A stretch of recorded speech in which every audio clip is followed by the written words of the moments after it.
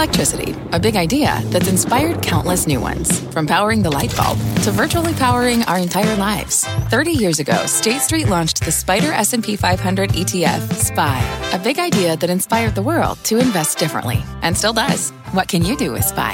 Before investing, consider the fund's investment objectives, risks, charges, and expenses. Visit ssga.com for a prospectus containing this and other information. Read it carefully before investing. SPY is subject to risks similar to those of stocks. All ETFs are subject to risk, including possible loss of principal. Alps Distributors, Inc. Distributor. You're listening to The Exchange. Here's today's show. Hi, everybody. Welcome to The Exchange. It's 1 p.m. on Wall Street, and Airbnb has still not opened yet for trading. The mega IPO is set to more than double when it does finally open. It priced at $68 last night. It was indicated as high as $155 at one point already this morning. Here's the latest indication. It's now above that, $156.30. That has a decimal point. That tells me we're getting pretty close here. We're going to hit the fundamentals, the trader mentality, and more, as this is now the second straight day of monster moves for some of the year's biggest and most anticipated IPOs. With me now are CNBC's Deirdre Bosa, Leslie Picker, and Dom Chu.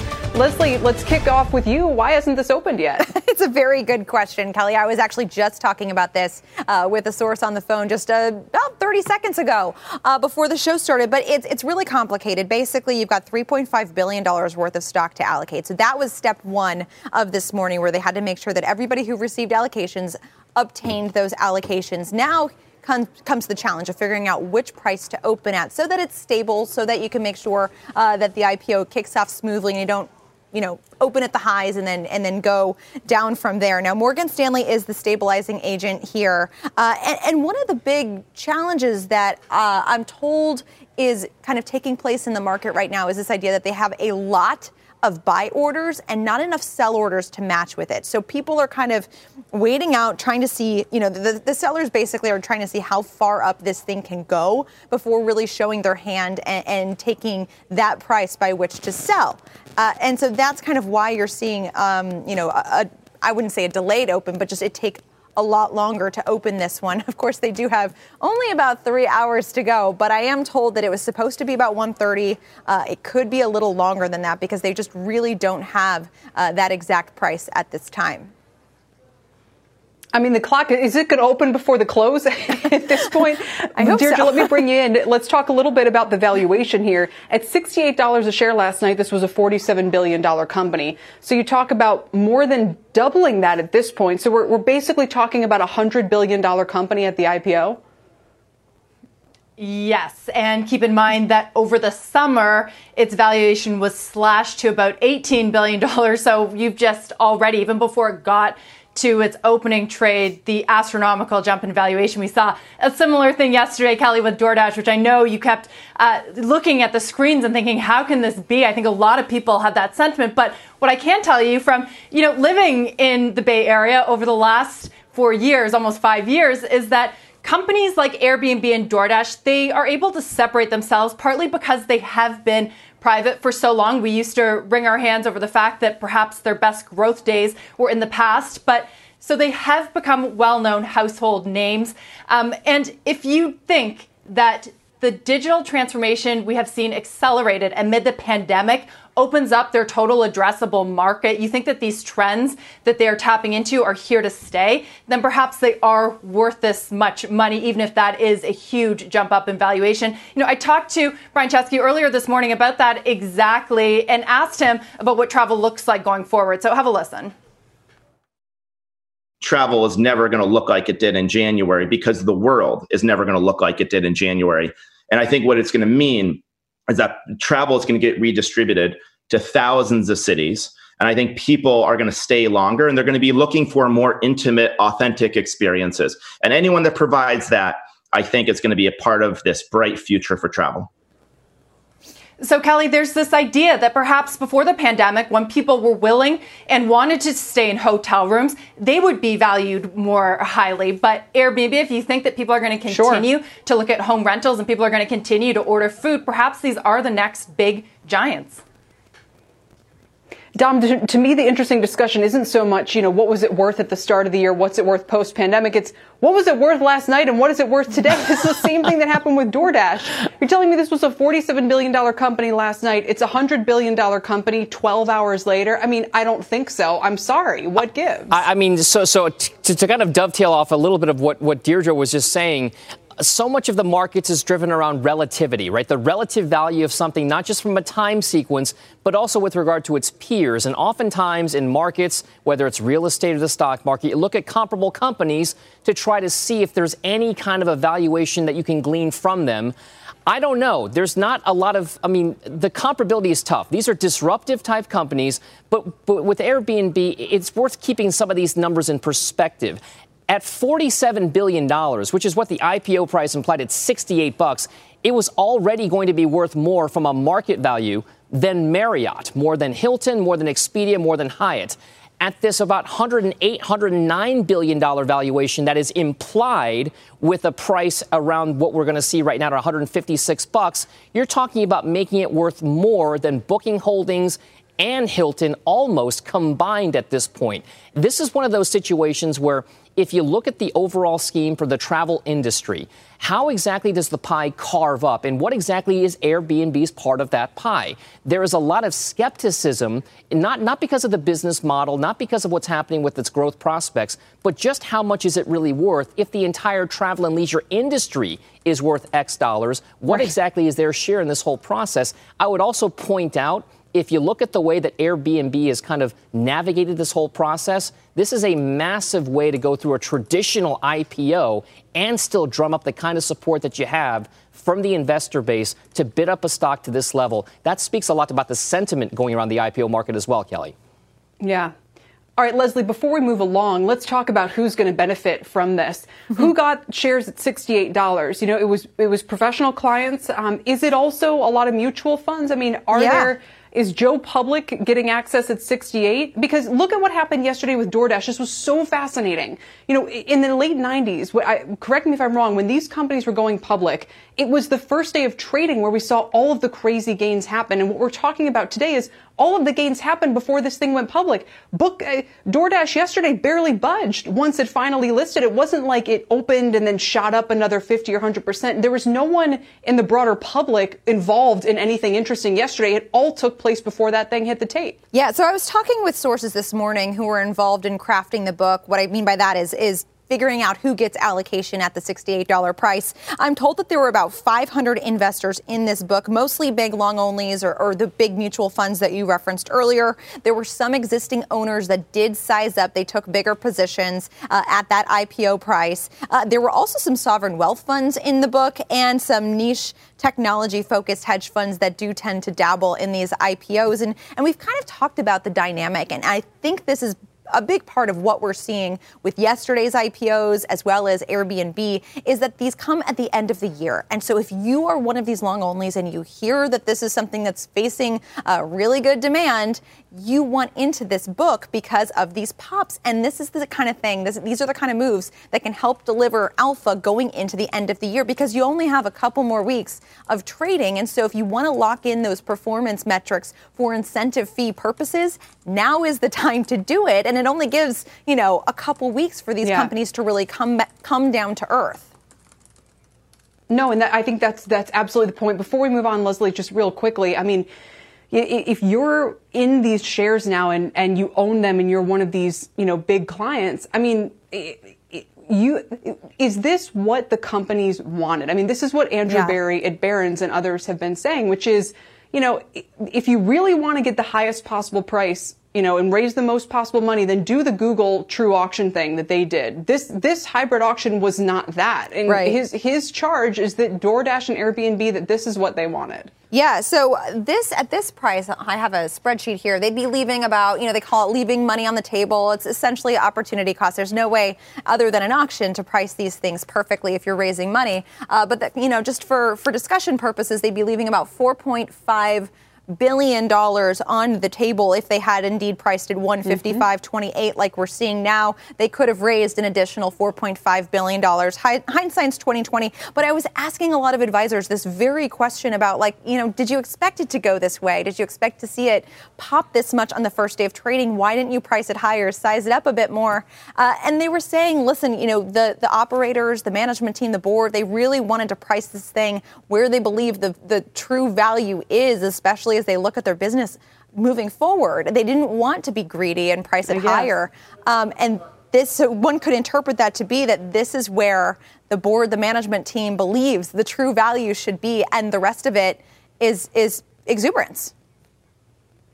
Yeah. And again, the critics would say they want their favorite investors to have, you know, the pop that we're probably going to see at the open today. But we'll talk more about that this hour as this gets closer for trade. 155 and 75. That's the latest indicative price. But this thing is moving around a lot now. It's kind of fun to watch. Leslie, Deirdre, and Dom, thank you all very, very much for now. One of my next guests says that these recent IPOs are overpriced and luring in younger, less savvy investors. Joining me now, Dan Genter is president of RNC Genter Capital Management, and Margie Patel is senior portfolio manager at Wells Fargo Asset Management. Dan, I'm referring to your comments there. Why are you? What is your thinking about DoorDash yesterday, Airbnb today, and what's really going on here? Well, Kelly, I think what you have is you have a very narrow market that's moved. It's been primarily a big tailwind for large cap growth, and especially for the tech and the nouveau tech. And you have a new generation of investors out there. I mean, it's people that are making money. They have cash. They have 401k plans. They're putting money in. And it's a younger generation that's very, very familiar with these companies. They're using their products. And to some degree, it's an old school investing, if you will, which is, you know, buy companies that you know, buy companies that you like and that you enjoy and know their products. So they're following that, you know, old trend, if you will. But this generation, for the most part, really doesn't have the capability or the analytical knowledge to really analyze these from a financial standpoint. So they're making decisions based on products and popularity of products, and which is good, but then they don't have really any sense of valuation. And so the valuations are becoming somewhat astronomical. And I think where you're going to see a pop in the bubble, if there is a pop in the bubble, because sometimes momentum continues for a while, is going to be professional investors like myself and others that are going to look at this and say, you know, we really can't justify these stratospheric valuations. And if we're not going to come out entirely, we're certainly going to take some money off the table and pull it back to a 2 or 3% normal position size. You know, we don't want to have a 6, 7, 8% position in these companies, you know, at valuations that, you know, they'd have to grow at 40, 50% a year on a PEG ratio basis to sustain. Right. No, and we're showing the performance of the Renaissance IPO ETF. We just showed C3AI. That was yesterday's monster IPO. It's up another 30% today. Margie, I know you think this is not so much exuberance or, you know, investors being suckered, but high risk appetite in the market and the relative scarcity of IPOs overall. Is that right? Yes, there haven't been that many IPOs this year. And certainly when you have an IPO that has a catchy part of the tech market, people remember all the tech new issues that came over the last decade, how much money they made, and people want to jump in. So I don't think they look at this as traditionally as the price earnings ratio, the revenue growth.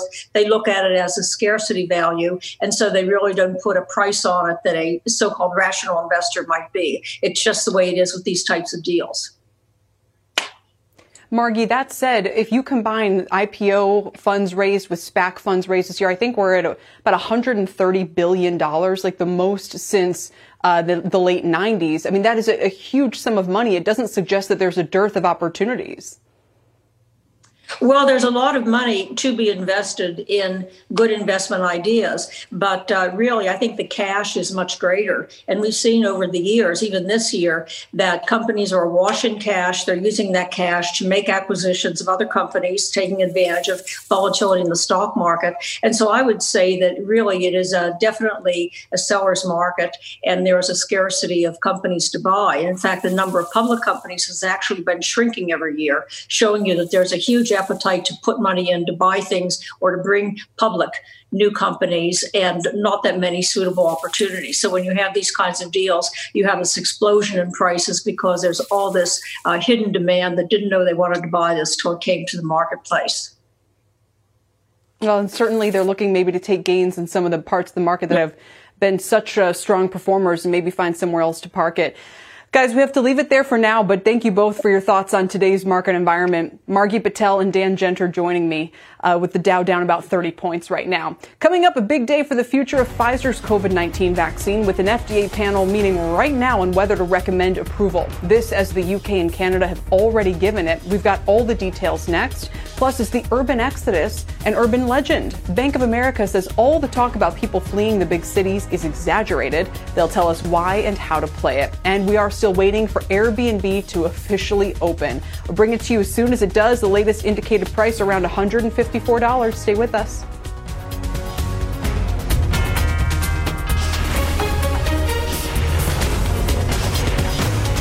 This is The Exchange on CNBC. What's on the horizon for financial markets? At PGIM, it's a question that over 1,400 investment professionals relentlessly research in pursuit of your long-term goals. Specialized across asset classes, but united in collaboration, our teams provide global and local expertise. Our investments shape tomorrow, today. Pursue your tomorrow with PGIM, a leading global asset manager.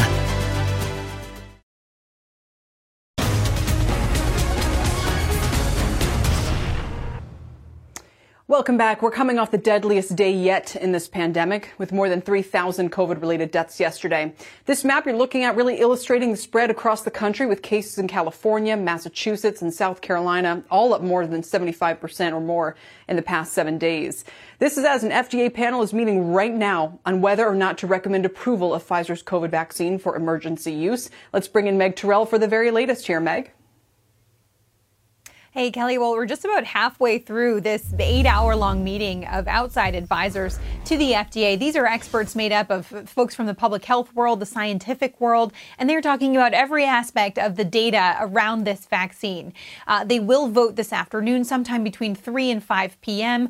And until that point, they are really hashing out a lot of the details about this vaccine, both known and unknown. For example, this morning, the CDC gave a presentation about what information we still need to be looking for as the vaccine starts to roll out. So, once it gets into more and more people, need to do things like confirming that the efficacy is there, protecting against the symptomatic disease as expected. That's the immediate question within the first 2 to 4 months. Over the short term, they're going to be looking at whether the effectiveness holds up against severe and non-severe disease, answering questions about whether the vaccine prevents infection completely. What is the efficacy across key subgroups? Also, what happens if somebody only takes one dose or takes one dose of one vaccine and one dose of another vaccine? And over the long term, questions like how long does the protection last? Is one product better than another product? And what happens if the virus mutates? So these are the kinds of questions they're going to be talking about as this vaccine rolls out. But as for today, it's the 95% efficacy we already know about, the safety we already know about,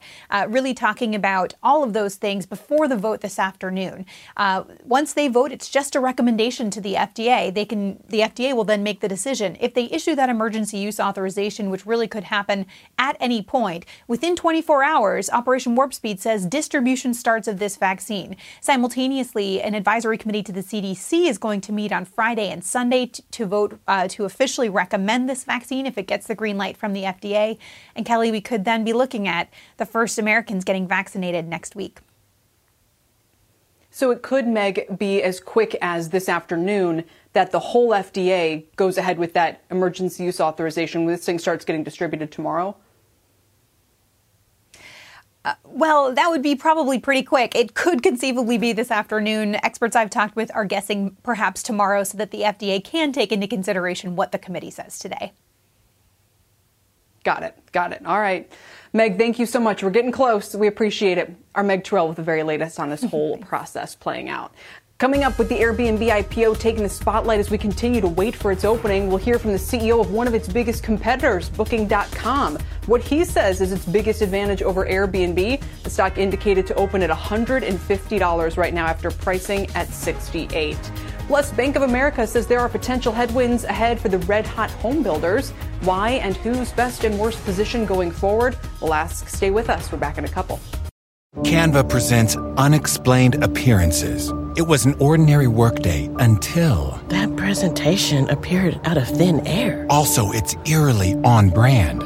Wait, did that agenda just write itself? Words appear, making this unexplainable case... Unexplainable?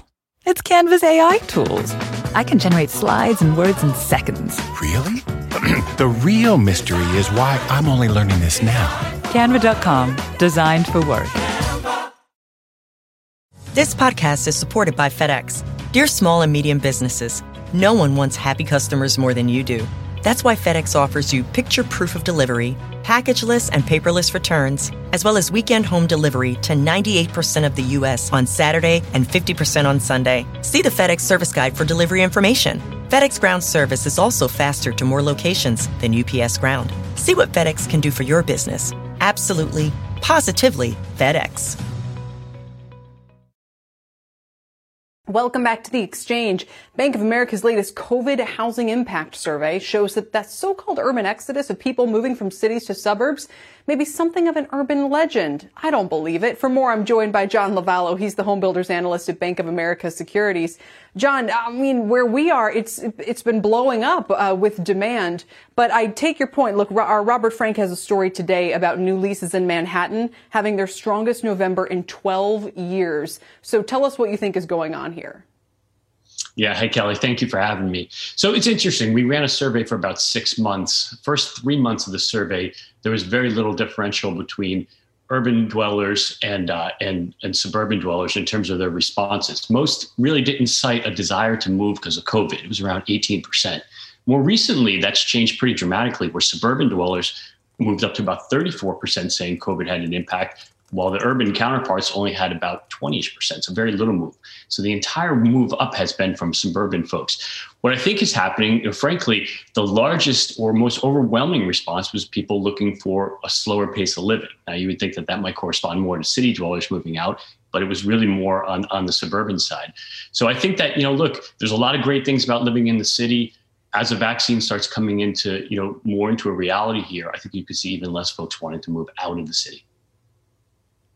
Yeah, so Roberts, when he spoke with brokers, they also said there's a couple of factors here in terms of all of a sudden this surge in leasing demand in Manhattan. They said millennials living with their parents, quote, can't take it anymore and want to move back to the city.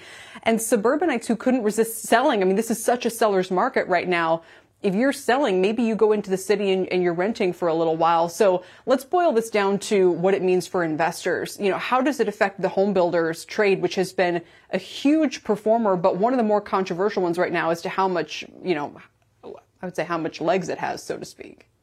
Yeah, no, I think that's exactly right. I mean, the fundamentals are still incredibly strong for the home building industry. We have certain concerns about the stocks themselves, given the fact that home price appreciation is moving up pretty markedly.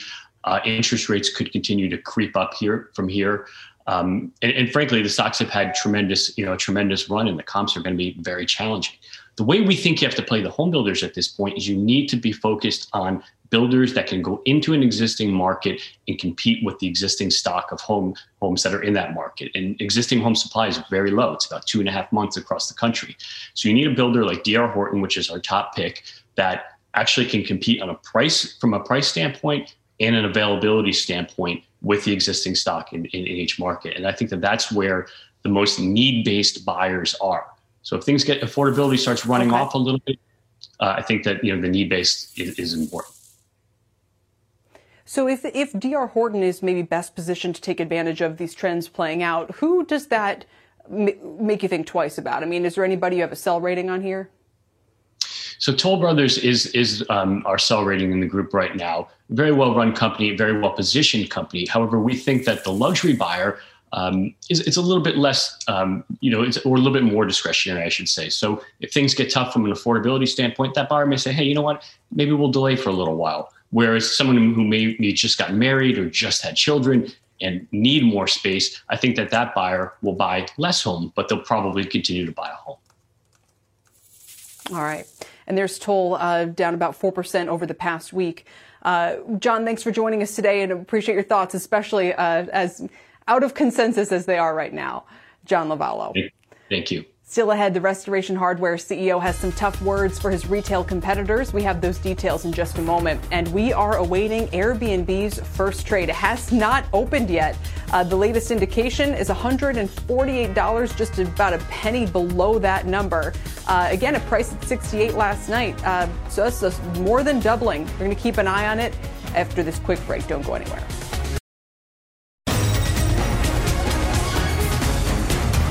Welcome back. Markets repairing their earlier losses. The Dow had fallen by as much as 192 points. It's down 41 right now. The Nasdaq was down 1%. It's now positive by 0.5%. The S&P is down about a point. Let's check the sectors. Energy, what a strong performer that one's been lately. It's once again in the leadership today. Oil, messing around that $50 a barrel mark. There's energy up 2.5%.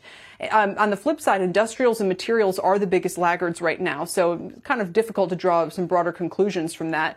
One area that has been taking off, according to a new article on CNBC Pro, small caps. And strategists say they're poised to keep climbing even after their monster run. The Russell 2000 is up 24% since November, and strategists think it will lead the broader market higher next year. It's up a little less than 1% today. You can read more at cnbc.com/pro. Let's look at shares of Airbnb still awaiting their open. Remember, there's only 2.5 hours left on Wall Street at this point. We got to close at 4 p.m. It's now 1:30 Eastern time. It priced at $68 last night. The highest it got was around 155, maybe 156, 157. And we're just a little bit below that level right now. Let's bring in Jared Shojian. He's an analyst at Wolfe Research who has initiated. Airbnb's down to 145 right now. So we'll keep an eye on that. It should open at any moment. Jared Shojian is an analyst at Wolfe Research who has initiated coverage of Airbnb with an outperform. That was last week. His price target was 135. Wall Street Journal reporter Maureen Farrell also joins us. She's been closely following Airbnb, DoorDash, and all the others racing to the public markets. And it's great to have you both here. Maureen, I'll start with you. Welcome back. And what are your conclusions about this enormous first day move? First day is not quite the right word. It's the difference between what the insiders are getting and what the public's getting with DoorDash and Airbnb. Exactly. This pop is sort of inconceivable yesterday. I mean, we've just watched this company run up and up and up. I mean, a month or two ago, the idea that they were going to go at $30 billion was seen as somewhat of a victory. I mean, back in March, Brian Chesky was out raising money at double-digit interest rates to kind of save the company. So the fact that he was sort of back to where he was before the pandemic, 30 billion, was looking like a good IPO. And the fact that it's, going to be near 100 billion today is sort of something is going on. I mean, there's clearly excitement around this company, but there's also, you've been talking about it today, just crazy euphoria around the IPO market in general. Yeah. And Jared, I want to bring you in on that note. Again, about $145, the latest indication price for Airbnb. Let's call that a 90 billion market cap. When you initiated outperform last week with 135, that was a year-end 2021 target. So why are we pulling all of that forward to today? What does that valuation tell you? And if you put an outperform on it before, what do you do with it now? Hi, Kelly. Thanks for having me on. We initiated last night. I think ultimately this is a really attractive investable story in both the near term and the long term. In the near term, you have a really good pent-up leisure travel recovery. And Airbnb is really one of the rare large cap names, I think, to play that theme without having to deal with, the business travel risk that you have at Marriott and Hilton and some of the other large hotel C corps. And then over the longer term, you have a really good secular story where, Airbnb is going to be a market share taker over the longer term. And I think COVID-19 has probably accelerated that opportunity where work from home, frankly, becomes really work from any home. So, ultimately, the way we look at this is a multi-year story. Obviously the stock hasn't even opened yet. We don't know how it's gonna trade here, but we like it over the longer but Jared, term. That's my point. Yeah. Everything that you're saying was true last night. Nothing's changed between last night and today. It's not like the vaccine news broke between last night and today. It's not like Congress passed the stimulus package between last night and today. It's not like, nothing's changed between last night and today, and it's gone from a $47 billion company to a $90 billion company. So what does that have to do with any of this commentary?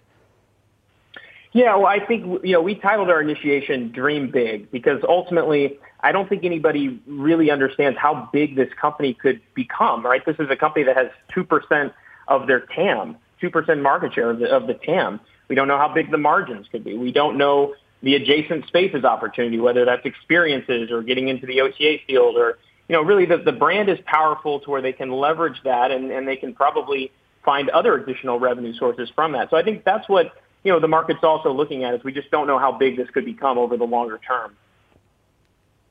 Maureen, both Airbnb and DoorDash use the hybrid auction process. If it was meant to get them top dollar, it certainly didn't do that. What do you think the real purpose of that was?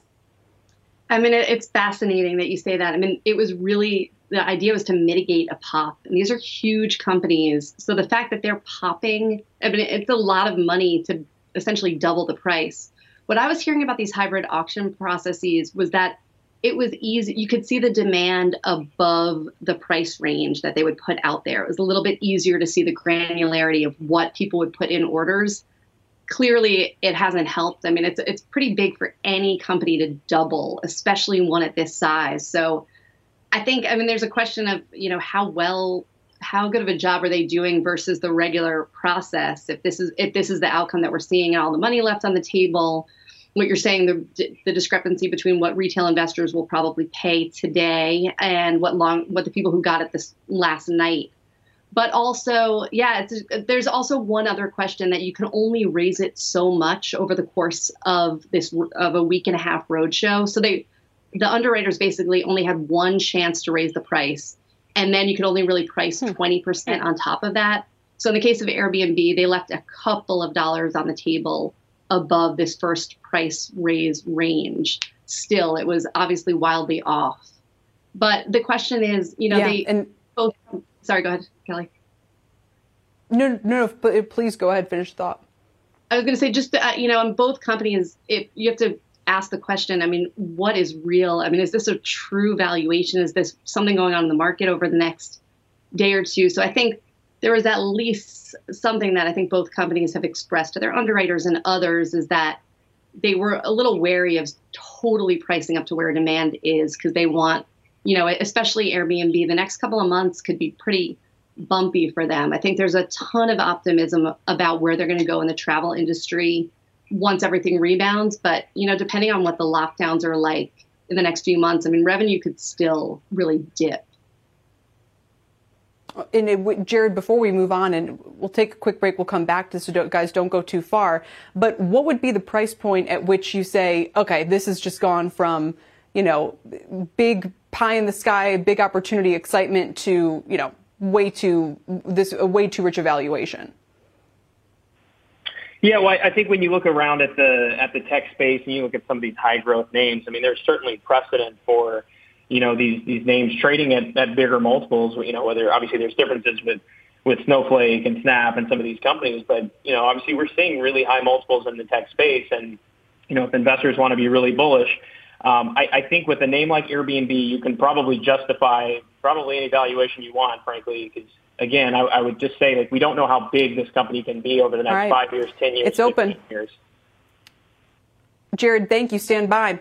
Airbnb, the NASDAQ official open price, $146 a share. Again, a price at $68 last night. Let's get some quick reaction here. Deirdre Bosa, Leslie Picker, Mike Santoli, all standing by.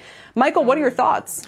Well, obviously, there were not enough inputs among the casual retail investor that recognizes this name, knows it's ubiquitous. It's an app with a tremendous potential market, and that's the buyers today at more than double the IPO price, which itself was much higher than the initial range. $100 billion for a company that did less than $5 billion in revenue in its peak year, 2019. Nobody cares about that. One sign of how much this was just people at home getting excited for the stock of the day is that this morning there was massive options volume in this ABB, which is the big European construction engineering company. People thought it was Airbnb. It's not. It's been listed for a long time. So that tells you who's setting the marginal price at the open here. Leslie, is this one of the latest openings ever that we've seen for a company of this size for an IPO like this? As far as I can recall, I don't remember anything getting this close to 2 p.m. for an opening, but I think it speaks to just what Mike was saying, the fact that they had to pair these trades. They had to find a buyer for every seller, but really they just had to find some sellers out there. From what I'm hearing, there was a tremendous amount of buying interest. You can see that on all the different retail websites where this is just one of the top traded companies today. We saw something similar with DoorDash yesterday. There's tremendous retail interest in these names. They've become a bigger part of the market lately, which makes them a bigger part of the IPO market, which makes it really, really difficult to price these things. We've seen this time and again in 2020 where that marginal buyer is the retail investor, and it's difficult for people who are pricing these deals to really understand what the retail investor is trying to pay, is wanting to pay. Not to mention, Airbnb, there's been talk about this company going public, I think going back like 6 years. We started to hear chatter about, well, is Airbnb going to go public next year or this year, next month, or whatever it is? It's finally here. People have been waiting a long time for this company to be able to trade this company. For sure. And Deirdre, again, we were just speaking with Jared Shoji, he's an analyst at Wolfe Research. His price target, he had an overweight. He initiated coverage last night. Put $135 year-end 2021 price target on it. Again, Airbnb's trading at $152 right now. Yeah, I keep thinking, $100 billion plus market cap for a company that doesn't have any assets. I know we ran through this earlier, that it's now valued much, much higher than the big hotel chains. But there's a key part of that S1 that I keep going back to, and that's that 90% of Airbnb's traffic comes organically, and that puts it sort of at a level beyond the Expedia booking holdings that we see that rely and pay so much money to Google to get their bookings. It was kind of amazing to me to hear Glenn Fogel this morning on Squawk on the Street say that his own daughter books Airbnb. So this is really sort of an indication of this brand strength. And as Mike alluded to, the excitement from investors around this name. And to Leslie's point too, yes, at least 6 years, this company has been talked about going public. It's amazing to me how the timing has worked out. And we thought that it was an $18 billion company just a few months ago.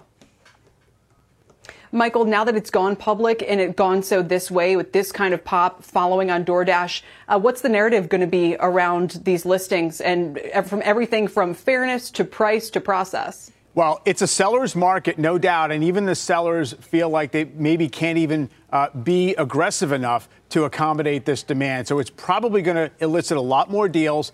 People may be going to try to get a little bit more aggressive on the pricing side of things. And I don't really buy into the left money on the table thing. It really presupposes this idea that last night you could have told us what the opening price was going to be today. And you want to talk about a direct listing? Slack was a direct listing. It never traded at that first price until it got acquired years later. So it's not as if there's any one magic perfect way to price these things when you have such fevered demand out there among, a cohort of investors that you can't actually get in a room, get on a conference call and decide what they're truly willing to not just pay, but buy and hold the stock for a little while as opposed to flipping it. We just don't know. And look, I think we all have great respect for the wisdom of the market and when it can see through a lot of the short term and seize on a big opportunity. But you have these other examples. Like we thought that's what they did with Uber. And Uber spent a year and a half trading below where it closed on its first day. And finally, Leslie, as Airbnb trades around $160 as we watch these opening trades play out, Dan Primack was making this point today as well. But from now on, these IPOs, let's remember, happened in a pandemic. Mm-hmm. They had to basically do virtual presentations to their investor base. To the extent that these are viewed as successes, and they will be, that is going to reshape how these companies continue to pitch themselves. Yeah, I saw that note from Primack in Axios today about just the fact that, you can do these things virtually. It's more efficient. You can speak with more investors and have more of a dialogue with people leading up to your IPO. It's fascinating. And Mike brings up Uber. I have to wonder if the leaders of the companies that went public in 2019 that had down rounds, that saw, muted performance on their first day of trading, if they're looking at what's going on this year, in a year that by all other measures you would think would be so challenged for a company to go public, and then you see moves like this and you see kind of upsizing deals based on raising the price ranges and then pricing well above those ranges. True. I bet they're kind of sitting there scratching their heads thinking, Well, yeah, key nice. difference, though, Maureen, when I was thinking about this. Go ahead, Deirdre. Sorry, Callie. Well, I was just saying, key difference when we look at Uber and Lyft, they were losing billions and billions of dollars. And you see Uber now trading near $95 billion. I have to say, a big distinction is that from DoorDash and Airbnb, we have at least seen some level of profitability, and that makes it different. That's definitely true. true. They've had several profitable quarters. Maureen, we'll give you the last word here. Does this become a 2020 phenomenon? As Leslie has mentioned, fund managers looking to generate alpha really right up until year end. If we flip the calendar to 2021, is it a totally different landscape, or do you think this is going to go on for some time? It's hard to tell how long this can go on for because there's such euphoria. But I think to the point of the pricing today, I spoke with a big IPO buyer earlier in the week who was looking at Airbnb about to be priced at, say, $40 billion. And he told me it makes no sense. That doesn't totally make sense on a multiple basis. But how can I not buy into it? It's going to work. Everything's working. So who knows how long that's going to go on for? But it just seems to be there's a psychology here that it's feeding on itself and it's sort of detached from fundamentals. So we'll see how long this goes on for. Yeah, but if he was lukewarm. Yeah, if he was lukewarm back then, he's loving it now. Airbnb trading around $158 right now. Finally open for trading. Guys, thank you all so much. Deirdre Bosa, Leslie Picker, Mike Santoli, and Maureen Farrell of the Wall Street Journal. Coming up, we'll keep an eye on these trades. We'll also talk about RH CEO's tough talk for retailers. And one firm seeing the sun setting on home rentals, why that could be a headwind for Airbnb in the future. We'll have more on this all in just a moment. Stay with us.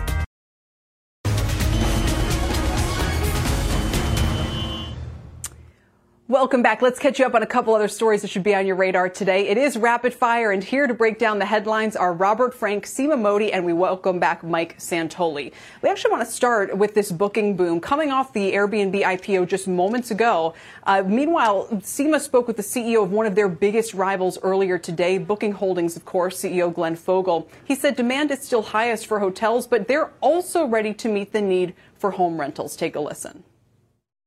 I do believe that happened with this pandemic is move forward. People who had never thought about being in a home, they now believe that a home is the place to stay sometimes. So they're gonna look through next year, a year after, they're gonna say, I'm not sure, home or hotel, and they're gonna then make a decision. The great thing about Booking.com is that we have the greatest list of both homes and hotels. So we're very well positioned for this.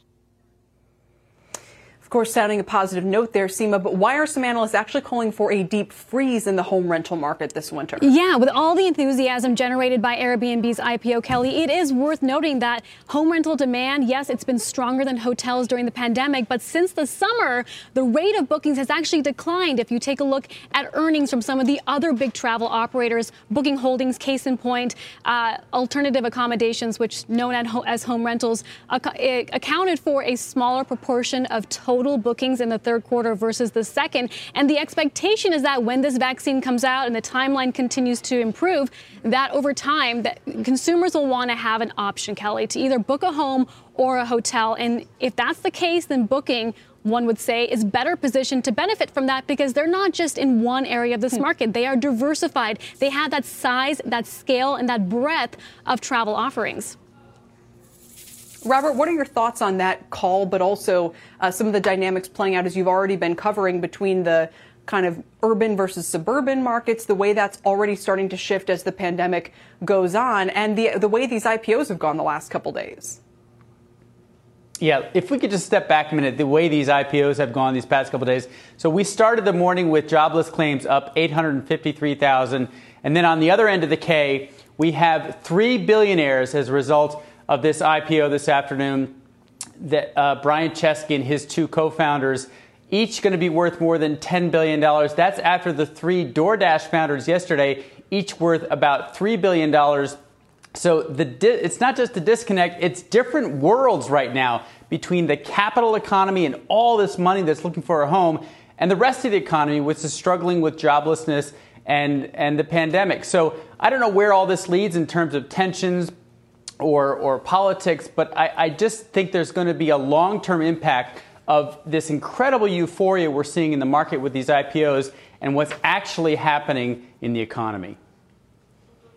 And Mike, a final word on that. Again, Airbnb shares priced at 68, opened at 146, and are trading in the 150s right now. Well, the most amazing thing to me, it's a side story, but the fact that Expedia is only up less than 2% last I looked. It owns VRBO. It's got kind of a lot of this stuff bundled together. VRBO, of course, a direct comp to Airbnb, different scales, all the rest of it, but it trades less than 3 times revenue. And so it shows you the market just wants the new, shiny, pure play thing and not necessarily just a general exposure to these trends, however they may play out.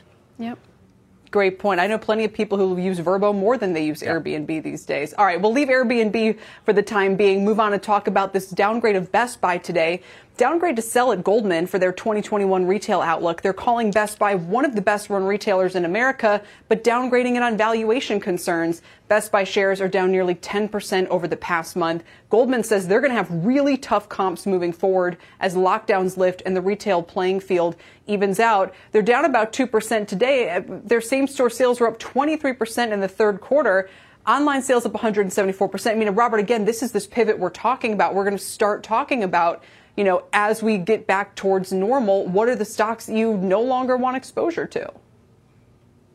Yeah, look, Best Buy is a great company, and the note mentions that great execution. They've got good market share. There are two things about this year that may not be repeatable next year. One is that while they were open during the pandemic, a lot of stores were closed, so they gained some market share they may not be able to repeat next year. And also, a lot of their gains were in what they call the multi-year durability of electronics. In other words, you're not going to buy a laptop this year and then buy another one next year. There was a lot of sort of homeschool equipment that needed to be purchased, people buying PlayStations and other gaming equipment that they won't buy next year. So those are the two trends that, along with the share of wallet issue that's going to change, I think could weigh on them. And that was the reason for this downgrade. Seema, what are your thoughts? Because there's two schools of thought on this. Some say the pandemic winners are kind of secular winners. They're going to keep winning. And others say there's going to be a hangover. Even a company like Clorox, where how much restocking are we going to be doing in our households of Clorox wipes for the next few years? Yeah, and that's the biggest questions. What are the trends that will continue on even post this pandemic or even as that vaccine gets rolled out? I think for Best Buy, it may be best in class when it comes to electronics, but it's worth wondering whether going into next year, if we get back on the road, we're not spending as much time at home. Do we need to continue to invest in electronics? If you have invested in that second monitor for your home office, iPads for the kids for e-learning, or just better speakers for that Netflix and chill experience, how much more do you really need if the expectation is that we are spending less time at home next year? Yeah, although, Mike, if you get a Chromebook, you're going to have to replace it every year, in my experience. Hey, 100%. I've been there, absolutely. And by the way, spending on goods this year, it's way up from 2019. It's on services that it's down. I think this is a general macro theme that's going to run through here. You don't need stuff that you bought this year, next year, but you are going to go to the local restaurant. We hope. Yeah, I'm with you. Finally, and relatedly, the CEO of RH, Restoration Hardware, some really harsh words for his fellow retailers. Gary Friedman blasted department stores and the e-commerce boom in a shareholder letter last night. They were out with earnings. He said many retailers have allocated the vast majority of their capital to unnaturally grow their digital business, resulting in shifting, not lifting sales online at greater cost. He says that drives down profit margins, while the physical stores, he says, have been left to rot. He went on to say the truth is most retail stores are archaic, windowless boxes that lack any sense of humanity. RH shares down about 3% today, despite beating on revenue and earnings. It also had some major supply issues. He said they gave up 8 points of demand of revenue growth because they simply couldn't meet the supply demand there. Robert, he's right about the experience at a lot of other stores. Yeah, look, I think furniture is different. Restoration Hardware is different. When you're buying a $4,000 sheepskin chaise lounge, you want to sit in it, you want to see it. Whereas if I'm buying another pair of Lululemon pants that I already own, I don't need to go to the store. So I think for his segment, for his product, it makes sense. Seema? You walk into that Restoration Hardware store, you instantly gravitate to those plush, soft sofas. You start to paint a picture in your head. Which furniture do I need to buy? And it's a very different experience, anecdotally speaking, going into a Macy's floor 5 and then just seeing endless beds and saying, all right, honey, which one do you want, right? It's just a different experience. Last word, Michael. He only has fewer than 100 stores. Okay, he's the exception that proves the rule. He's totally right. He says that there's taste without scale and scale without taste, and he thinks that department stores are scale without taste, and he's been saying that for a while. Yes, he did not mince words at all in that regard. But you're right. You've got several hundred, maybe over 1,000 stores. You're probably singing a different tune and saying, yeah, if you sell $4,000, what did Robert say? Chaise lounges or something? It's a different story. Guys, thank you all today. Robert Frank, Seema Modi, and Michael Santoli, closing out Rapid Fire and The Exchange today. You've been listening to The Exchange. Make sure you're subscribed to get each episode every day. Same time, same place. This podcast is supported by FedEx. Dear small and medium businesses, no one wants happy customers more than you do. That's why FedEx offers you picture proof of delivery, packageless and paperless returns, as well as weekend home delivery to 98% of the U.S. on Saturday and 50% on Sunday. See the FedEx service guide for delivery information. FedEx Ground service is also faster to more locations than UPS Ground. See what FedEx can do for your business. Absolutely, positively FedEx.